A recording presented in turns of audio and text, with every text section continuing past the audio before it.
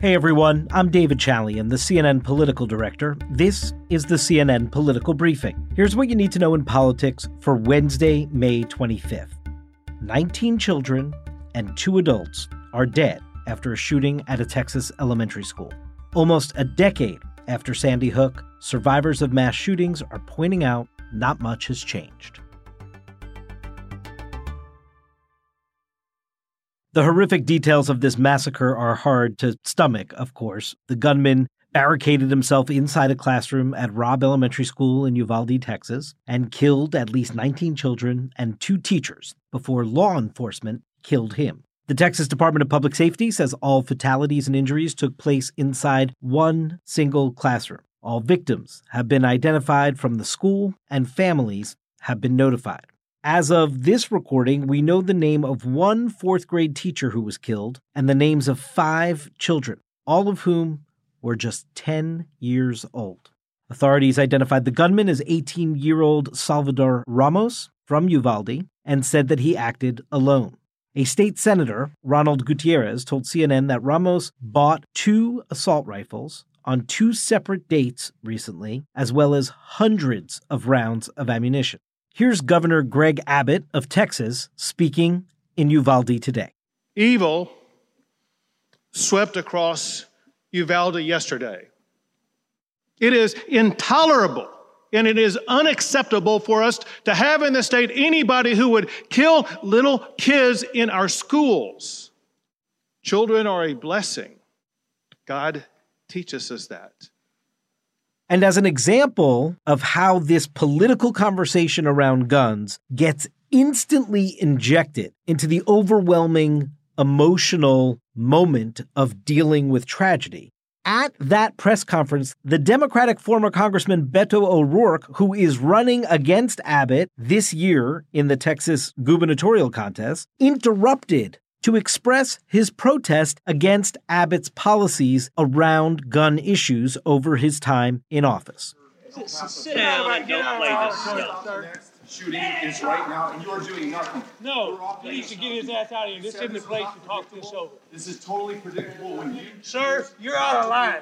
O'Rourke has accused Abbott of doing nothing to prevent incidents like this from happening. Abbott and his allies on stage with him clearly were pushing back on O'Rourke, saying that it was inappropriate for him to be injecting politics into this moment in Uvalde.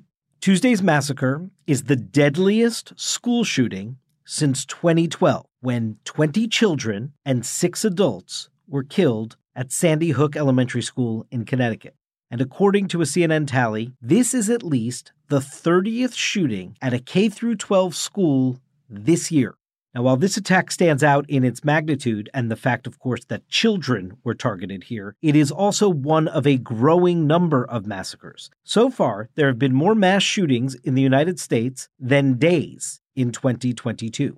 CNN defines a mass shooting where 4 or more people are injured or killed, not including the shooter. A little over a week ago, there was that racist attack at a grocery store in Buffalo that left 10 people dead. Obviously, with incidents like this, the grief, the loss, the pain is overwhelming. And yet, we immediately look to solutions to this problem. Why did this happen? How could it have been prevented? Could it have been prevented? And what could possibly be done by federal, state, local governments, law enforcement, to prevent something like this from happening? All those questions swirl around these horrific, tragic events. Scarlett Lewis, who lost her 6-year-old son at Sandy Hook Elementary, was on CNN earlier today. I mean, I had flashbacks watching the parents waiting for hours to hear whether their children were going to be found alive, hoping against hope. And it is the absolute worst 10 years later, after having lost my 6-year-old son alongside 19 of his first grade classmates and 6 educators. And we've had over 350 school shootings since then.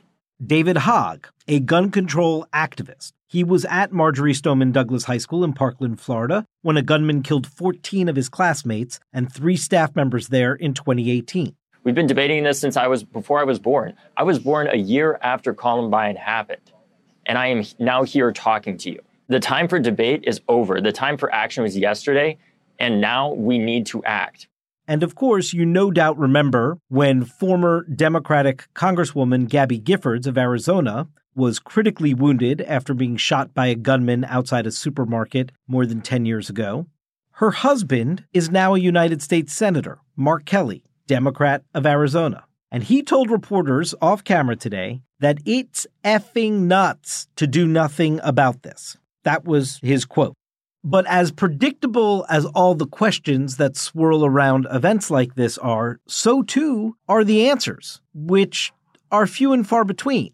There is no evidence in the last hours since this latest massacre of these school children in Texas that we should expect some kind of different result out of our political institutions than what we have seen before.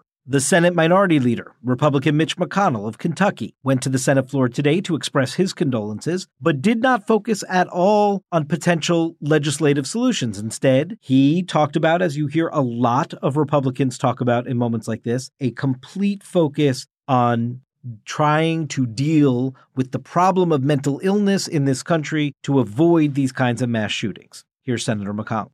It appears that a deranged young man tried to murder his own grandmother, then crashed his car and then ran into an elementary school and began killing.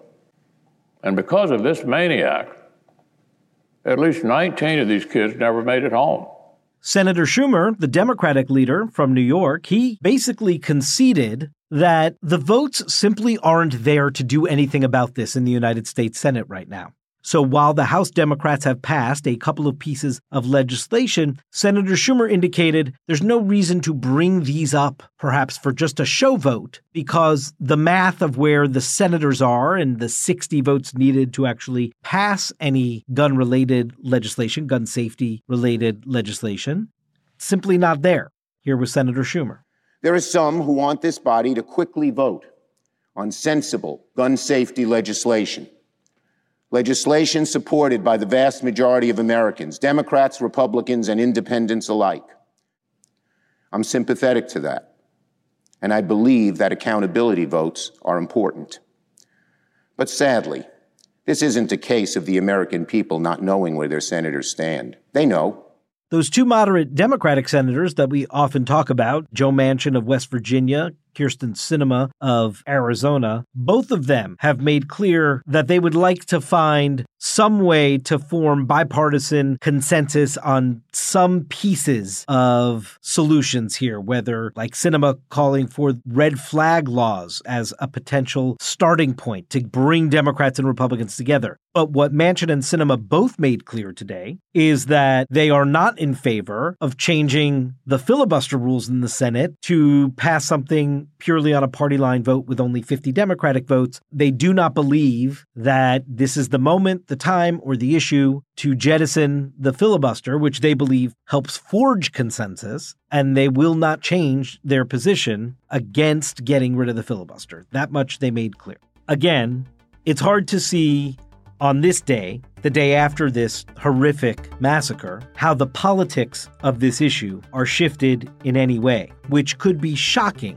for many people to understand. But as recent history has shown us, it happens time and again. And where the country is and where elected officials are on this issue are not aligned, which makes it all the more perplexing.